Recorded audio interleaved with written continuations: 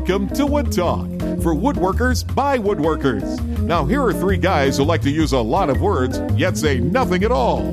Mark, Matt, and Shannon. Hey everybody, it's Wood Talk number 197 for September 22nd, 2014.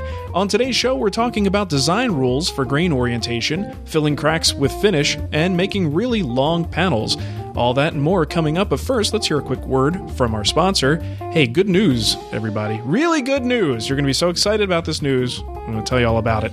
The new Arbortech Random Contour Sander is now available in the U.S. This new sander will most definitely make all of your sanding jobs a breeze.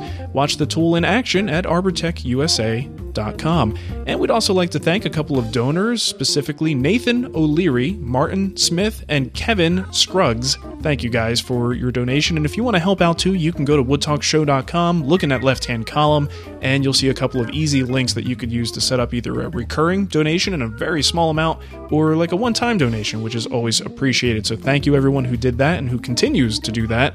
And you know what I decided, guys? I'm going to read full names from now on. I've been doing like the last initial thing, and I'm like, look, if you donated to this show, you should be proud of it, and I'm going to say your last name and probably mispronounce it, but I'm going to try. We're going to out you no matter what. Exactly. Yes. So your spouse is like, wait a minute. You're supposed to be picking up milk, and you were actually subscribing to these guys and helping them out? Yes, exactly. Miss O'Leary will talk to Nathan and be like, Nathan, you should not be spending $5 a month on those idiots. You know, O'Leary, Smith, and Scruggs, it almost sounds like a bluegrass band. It totally does. I would go to see them live. It's either that or it's an Adirondack lawyer. Oh, there you go. All right, cool. Well, let's move into what's on the bench. I've been quite busy myself. I finished the Krenov-inspired display stand and putting the last couple of coats of finish, probably at the point now where I can just let it sit and cure up and then do a final rub down before it's done. So glad to see that one in the can and happy with the results. The combination of walnut and quarter-sawn sycamore is just awesome. I mean, these sycamore boards that I picked just had a whole lot of crazy grain going on. So I'm glad I went with that. It was, I think, a good match. And I've never really worked with sycamore before. So it was enlightening experience. But I think with a finished product, I think I'm pretty happy with. You know, there's a really bad pun in there, something about sick and more. And I'm working on it. I'm going to get back to you on this one. Yeah, let us maybe know. Edit it in later. Yeah, give us an update on that. Okay, I will. And now here's this is kind of a big deal. You guys are going to hear me string together a series of words into a sentence that you've probably never heard me say before and may never hear me say again. You ready? Okay. I spent my day cutting pre-milled Home Depot poplar and assembled it using pocket screws to make a painted toy chest. That was the best comedy thing you've ever put together. Now, did you string those off of YouTube or? You like that, right? At the risk of sounding snobbish, that is something that I don't do very often, but the Woodworkers Fighting Cancer build is coming up, and I'm starting the project already. And I like to make it as accessible as possible because the whole thing is based on pledges. So the more people that build it, the more corporate sponsors will pay, and ultimately the more money we get for our charity of choice.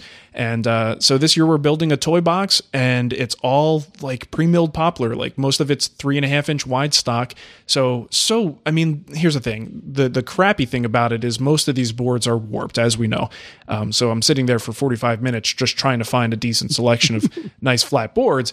But once I had them, getting that back to the shop and knowing that I don't even have to thickness the boards or cut them to width. So all I have to do is cut them to length and start assembling this thing.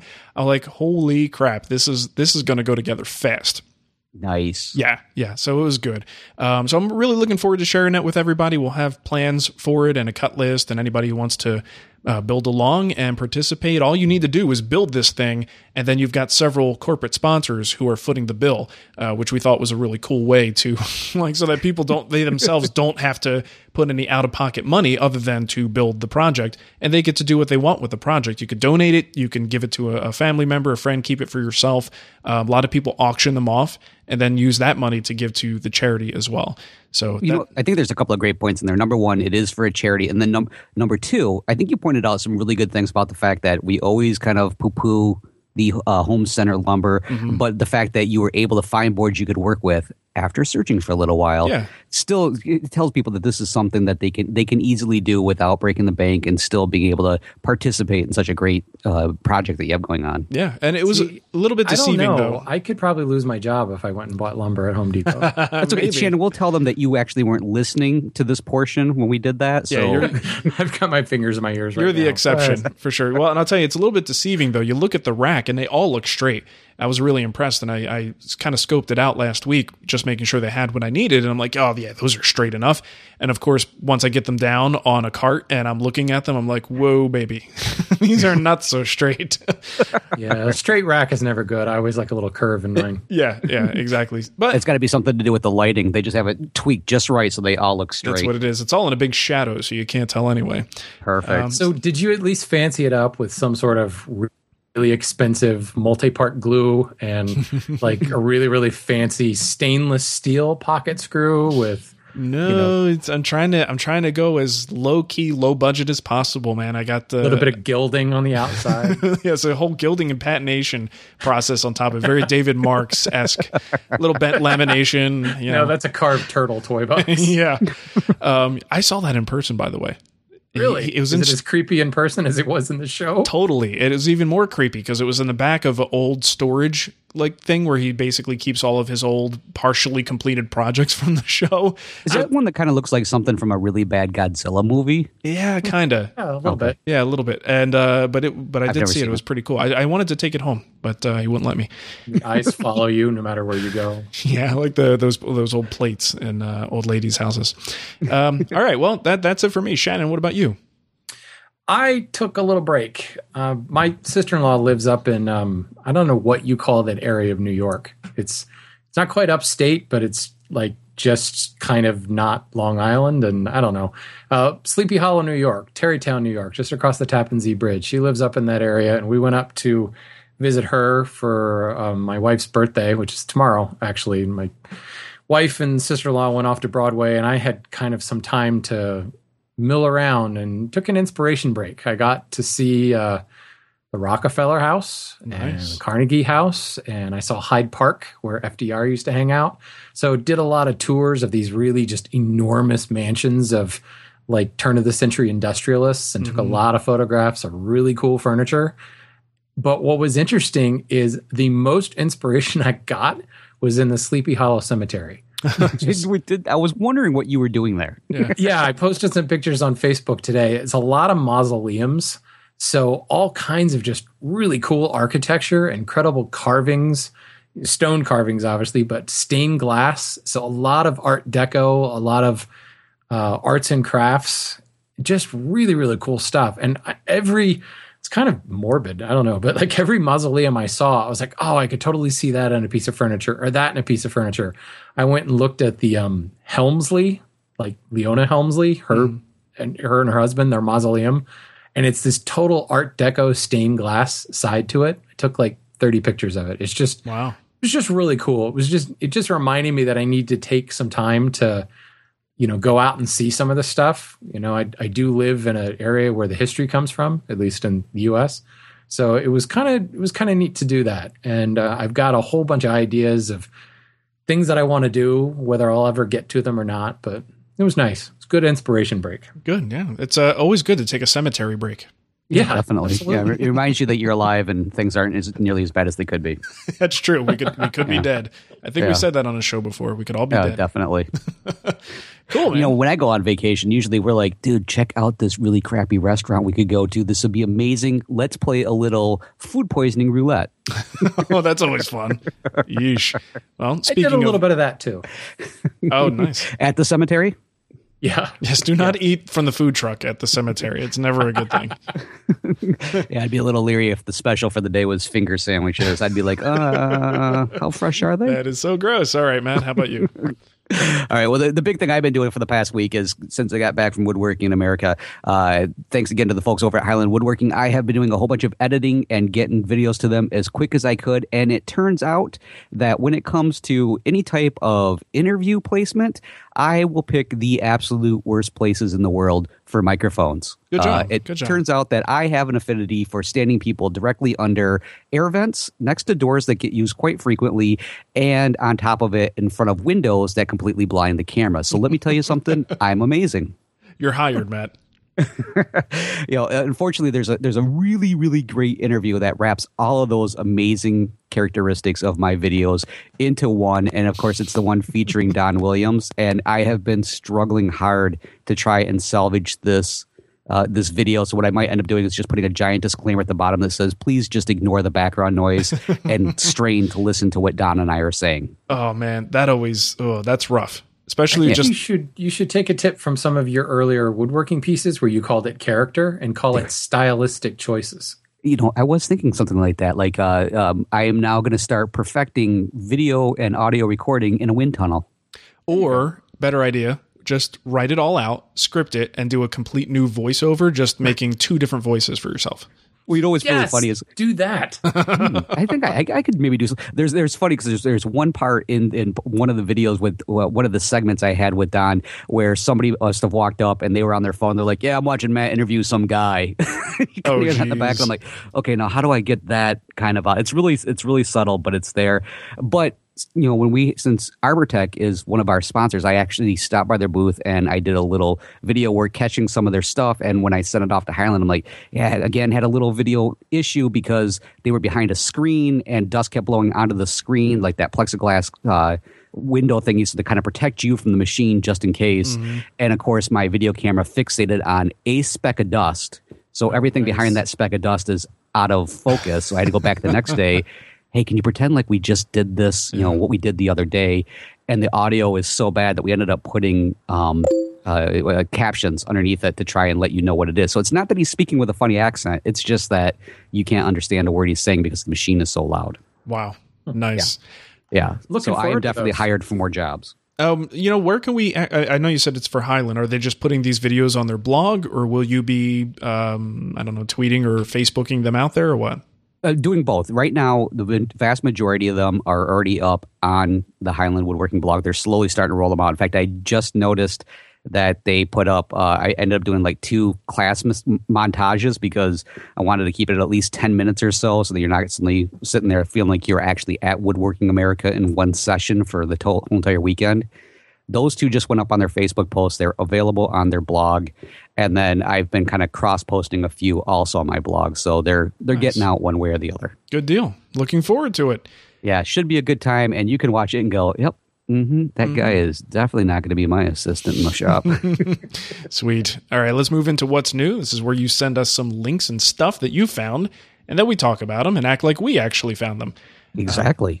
So Christopher emailed in and he said, I was discussing epoxy inlays with a buddy of mine and he one-upped me with this site.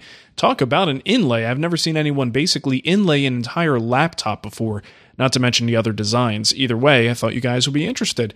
And it is indeed an amazing laptop. Like the laptop itself is inlaid into the wood.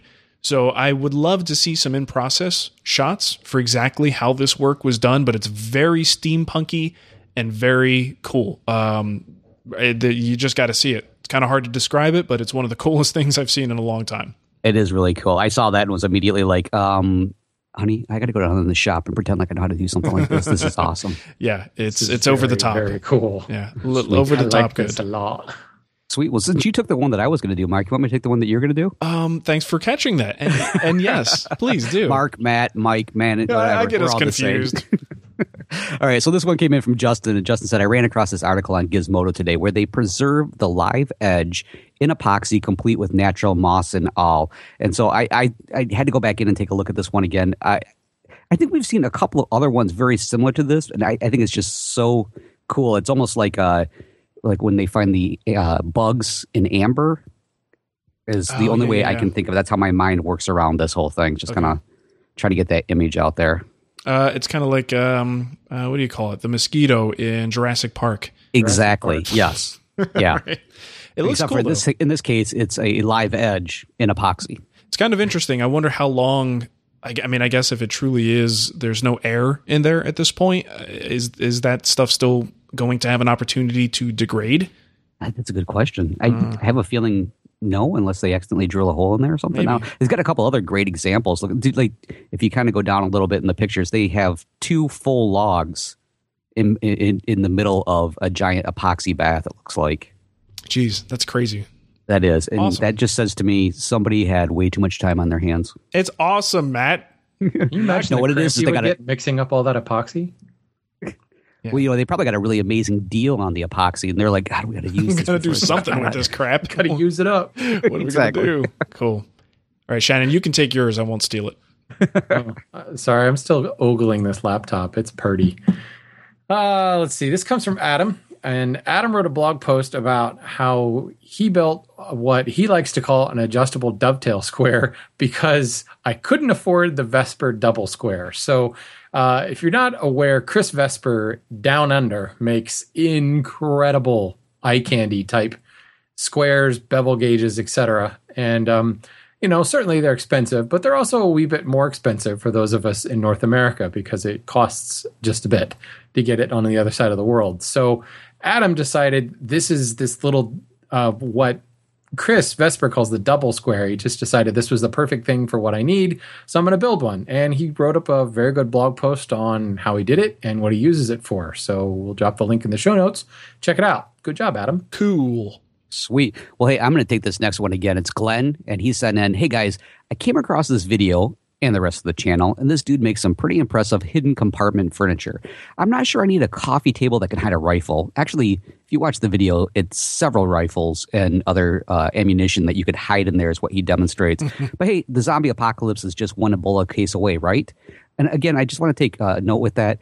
I'm pretty sure I'm not too worried about having the zombies look for my hidden things. I'm more or less worried about them looking for my hidden brain inside my skull case. Could you put your brain in this thing? That might be a good one. Yeah, the zombies are coming. Quick, get your brains out. We're all safe. Hide your brains. So, but anyways, he goes on to say, be sure to check out his other designs. They're pretty impressive. So if you head over to the YouTube channel link that we'll have in here, it is pretty neat. The guy does he mentions that, this is a great way to put valuable. So it's not just for gun enthusiasts. You can easily hide all sorts of good stuff in there. In my case, it will definitely be, I don't know, stuff. The remote, like maybe just a TV guide or, nothing special. Yeah, exactly. The remote especially, because there is nothing worse than coming in with 3 other family members who are addicted to TV and you only can't find it. Can't find the hidden. remote. That's it. It's in between the cushions, Matt. I think we should get this guy together and suggest the whole hiding your brain thing, but get him together with a steampunk laptop guy. Oh, there you go. And we could have like the steampunk Skynet. That would be cool. Of course, then there's another apocalypse that comes after that. So maybe not so good. But a steampunk apocalypse would be way cooler than like the one I'm anticipating. That's never been done before. Than the other apocalypses. Cool. All right, let's see here. This is actually, this didn't come from anybody. This just comes directly from me because I found it on like the suggested videos on YouTube when I was on the other day. And it is the channel, I believe, is Shavings and Wood, or Wood and Shavings and Wood. He took a tour of Phil Lowe's school up in Massachusetts somewhere, and it was just really well done. And I don't know if you guys, I know Mark, you've spoke very glowingly about the William Ing School. Mm-hmm. But I personally, I've never been to a big school. All the classes I've taken in schools have just been in like some dude's shop, Right. Roy Underhill's one room, off of the main drag, and Chuck Bender's shop. Those are the classes I've taken. This is kind of what I imagined like the Mark Adams school to be like, but much more kind of period-y, furniture-y focused. Mm-hmm. It's just incredible. And he just keeps going into one room after another. And you keep thinking, okay, this has got to be the end of the school. Then he walks in, okay, well, here's the drafting room. And here's hand tool room number 7. And here's the machine room. Oh, and here's the showroom. And it's just incredible. And what I found really neat was just like the pride.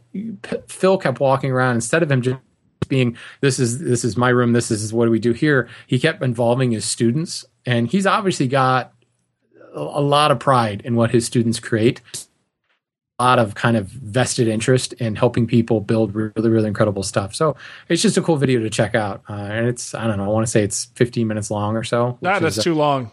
Well, what I was just going to say is 2 minutes really or less long for YouTube, but it's really captivating. I'll check it out. If you like shop tours, which lots of people seem to like shop tours, that's a good one to check out.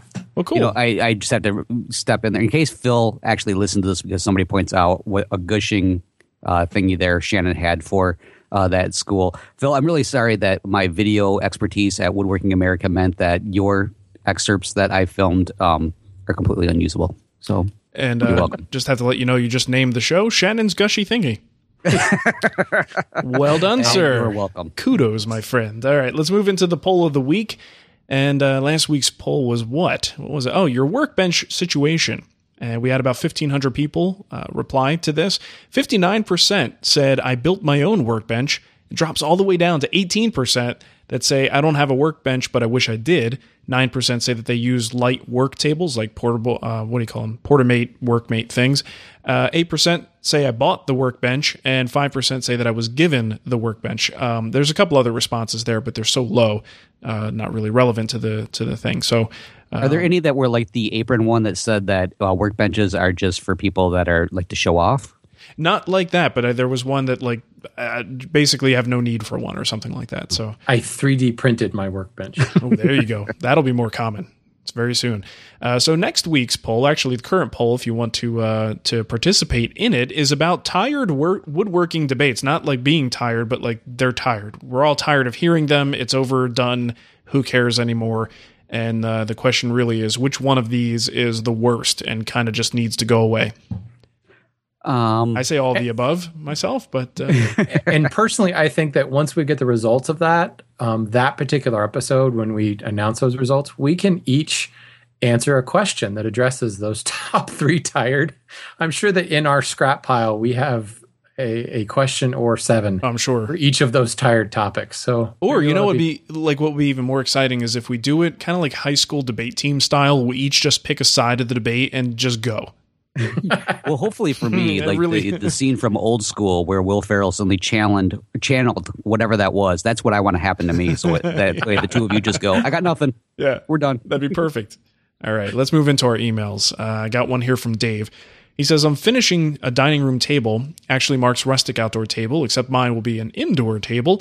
It's made of knotty alder, very bad alder, and the top is beautiful. Someone sent us an email recently and actually spelled it naughty. Naughty. Did you notice that? Yes, I did. I was like, oh, that's cool. I don't know if that's on purpose, but that's pretty funny. I hope you put it in timeout. Yeah, seriously. I've applied 4 coats of polyurethane. It would be finished, except there are several micro cracks in the wood. Some of the cracks are about the width of a fingernail, and I don't want spilled milk going sour in a small crack where it can't be wiped up. So hoping to get the next coat on and hoping that it'll finish, or the finish will fill the cracks. Brushing on the finish, since I don't have a sprayer yet, is it reasonable to think that eventually the cracks will fill up with polyurethane, or should I do something different? I filled the large knots with epoxy before planing them. That worked fantastic. Next time, I'll fill all of the small cracks with epoxy too. Now, this is a common thing, whether you're trying to fill cracks like this, or maybe just a regular pour fill for an open poured wood. Folks will try to use finish to fill it, and that's a long way to go. It's not something that's quick because you just the way these things work, the liquid pours down into it and the recess is nearly always there. And as you're building up the surface level, you're building that up along with the crack filling. It just seems like you can never truly fill it until you start to put so many coats on, then you sand back. And then you start applying coats on top of that. That's one way to do it, but it's very wasteful because it requires you to put a lot more coats on there than you normally would. So generally speaking, I don't recommend filling cracks with finish. It takes forever if you can do it at all. You will be there for a long time doing that. So the other thing is finish shrinks, and it tends to shrink even more over time. So those cracks that maybe they look good, let's say you did get it filled, maybe they look good now, they may not look good a couple years from now as the finish continues to kind of pull in on itself a little bit. So I definitely recommend putting something in there that's a little bit more rigid, and epoxy is a great solution for that. I would be tempted, if these are really bugging you, I'd be tempted to mask off the area around the crack and see if you can't just apply some more epoxy into there and then very carefully scrape it down nice and flat after the epoxy cures and continue applying your top coat on there. See if that works, because honestly, I really hate to see you chasing this rabbit hole with the finish in the crack. It doesn't really work that great. So I try to do some last minute epoxy application, be very careful about it, clean it up real good, and you should be okay. Should be all right. Yeah, just make sure that the cracks don't go all the way through. Yeah, that could be a problem too. And then you epoxy it to your workbench. Well, it sounds like he's got some poly in there already, so hopefully if they are somewhat open, that they've been at least sealed enough to hold the epoxy in there. Yeah, I've made the mistake of doing the whole thing with the poly and then having it shrink and just go, oh no. Wait, that's a design aspect. That's a feature. Perfect. It's the ripple finish. Nice.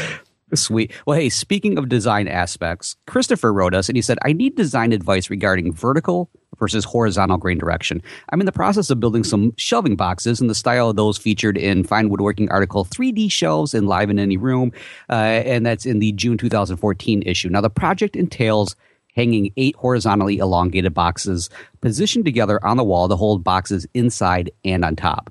The sides and shelves will be made of mahogany, but the backing will consist of plywood laminated with 1/8 of an inch to 1/4 inch mahogany veneer on the visible side. So my question is whether to run the grain of the veneers horizontally or vertically. I almost said horizontally.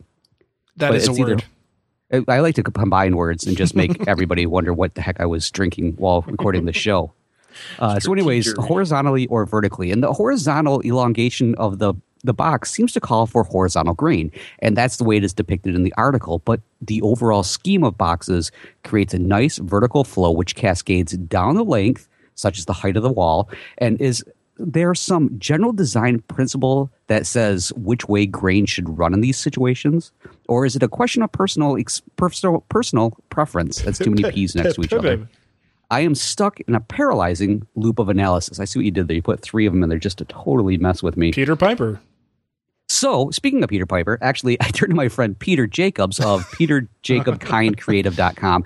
He's fantastic when it comes to design. And I said, you know what, can you kind of help me out with this? Because my only answer to Christopher's question is, just follow your own personal preference. I think, you could totally trust your eye, but Peter, my friend Peter, has a degree in design. And so I said, you know what, maybe there actually is some sort of rule. And his response when I sent him the question was that he's never been a fan of hard and fast rules when it comes to design. So Peter's suggesting that grain can be applied in any direction and can add great impact to the aesthetic of any design. Now, as an edge band or on a drawer face, vertical grain direction can provide uplift to a case.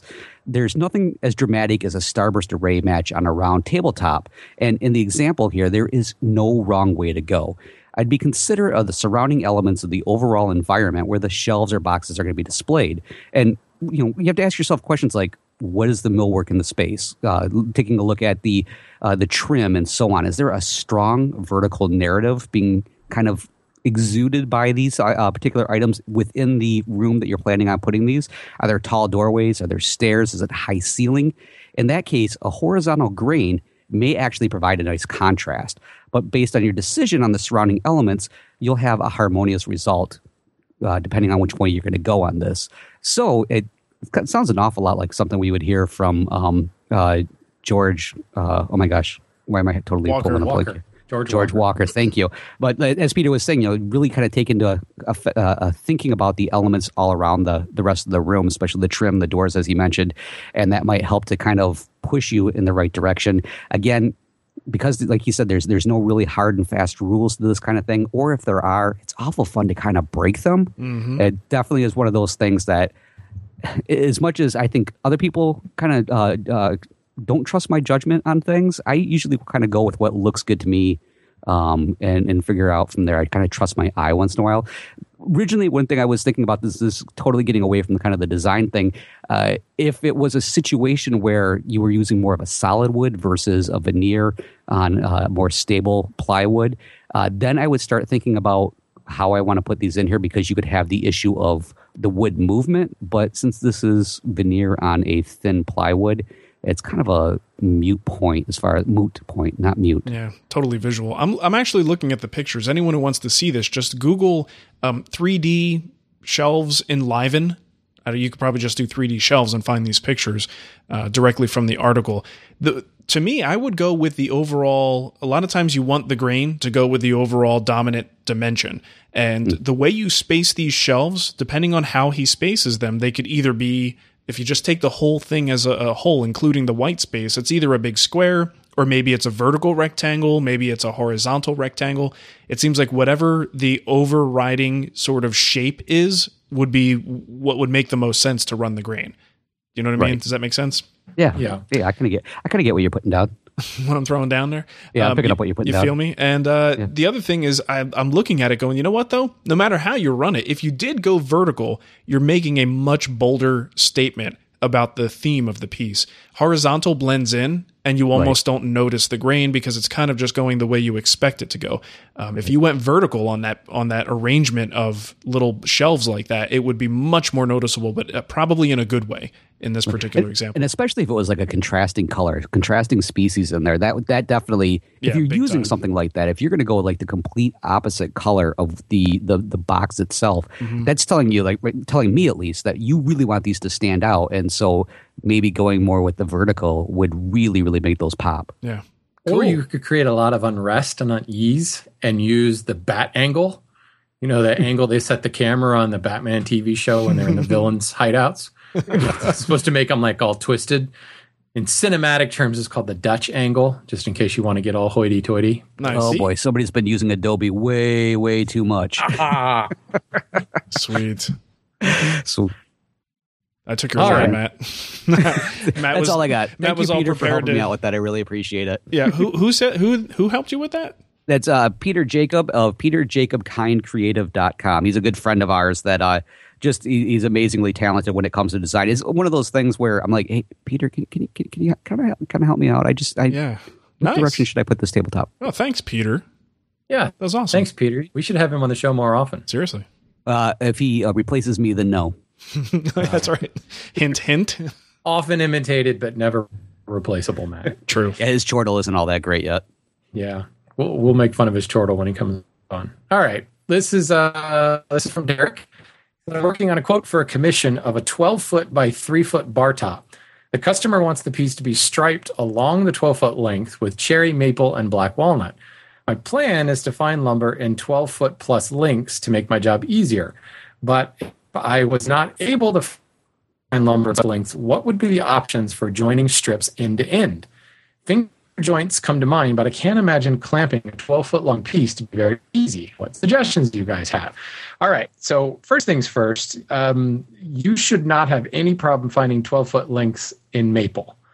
Cherry and walnut might be a little bit different story. Cherry is going to be a lot easier than walnut, but if you're trying to stay away from the sapwood and things like that, that might be a little bit difficult. So that being said, if you can get 12-foot lengths in maybe one of the species, and I suspect that would be maple, think about how they do bowling alleys, where you stagger the boards, and instead of having those inseams all lining up, you've got boards on either side of that shorter board that do run the full length. Or if nothing else, those boards span across that in-grain joint and they're kind of sandwiched in either side. So since you're already doing a striping thing, you could do that. You could sandwich them together.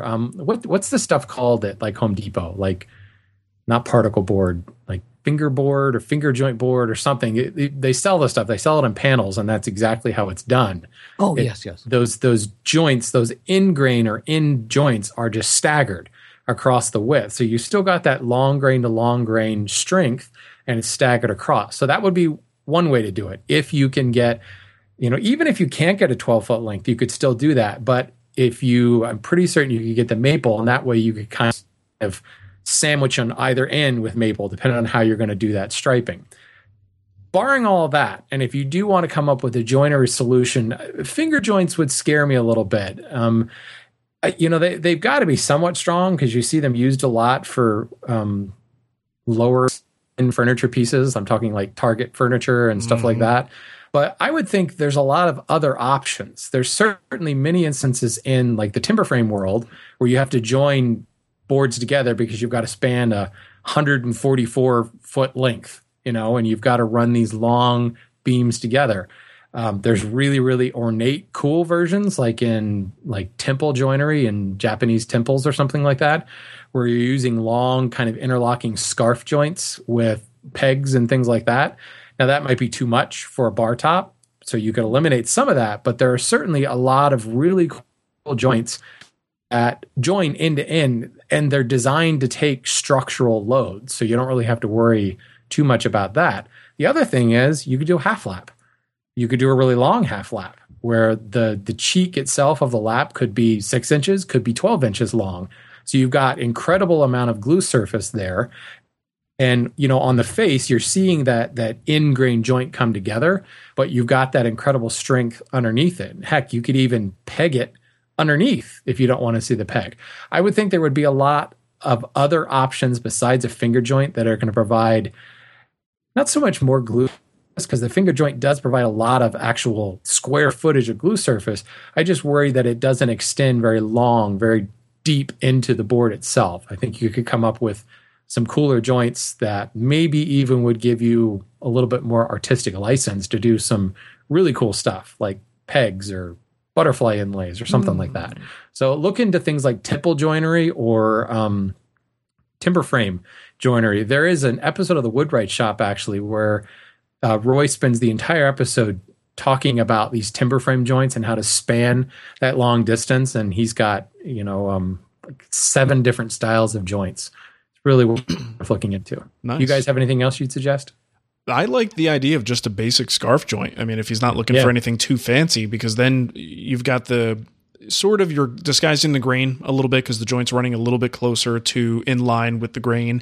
Lots of surface area, pretty straightforward to make, and kind of disguisable, unlike any kind of end grain joint that just at some point is visible. Even if it's done well and done tight, tends to be a little easier to see than something that's going at an angle. So just a basic scarf joint sounds like a good idea too. Well, let's be real. It's a bar top, so it's going to have support underneath it. Yeah, it doesn't need to be super strong. Spanning anything, and it's not a suspension bar top. Right. Well, if it's going to be a bar top, there's probably going to be a lot of bar top epoxy on it. So just butt that right up, fill in those little gaps with some epoxy. You're all set.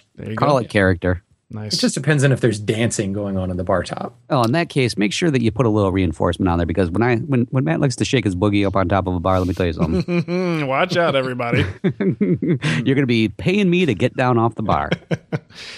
Classic Matt. Coyote. That's how I got myself through college. Drag the coyotes in and get him off of there. Oh, great. All right. Well, if that didn't turn you off and you still want to support us, you actually can. You can set up a recurring donation at woodtalkshow.com. Look over in that left-hand column, and we have a couple of links there to help you out, and we always appreciate that. You could buy a Wood Talk t-shirt at twwstore.com. That's where you'll find that. And also, you could leave us a review in the iTunes store, which we always appreciate. Just find our show, search for us, Wood Talk, and click on ratings and reviews, and give us a rating that you feel is appropriate, which most likely should be, I would say, 4 or 5 stars. I mean, not to toot my own horn, our horn collectively, but I think we do okay at this. What do you mean by 4 stars? Right. I didn't think they went lower than that when it comes to our show. I thought they just automatically said, if you're leaving a review, it's a 5. I'm trying to be a little bit more open-minded to criticism. Well, you need to stop. So I'll let a 4-star in.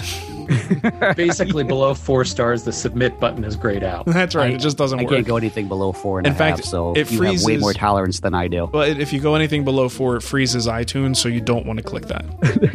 I have to tell you, those T-shirts, they are absolutely amazing. I saw a whole bunch of them at Woodworking America. We'd pass each other in the hallway and be like, "You look fantastic." And there was actually somebody that looked at me and went, "Hey, do you listen to the show?" And I'm like, a couple times a week sometimes.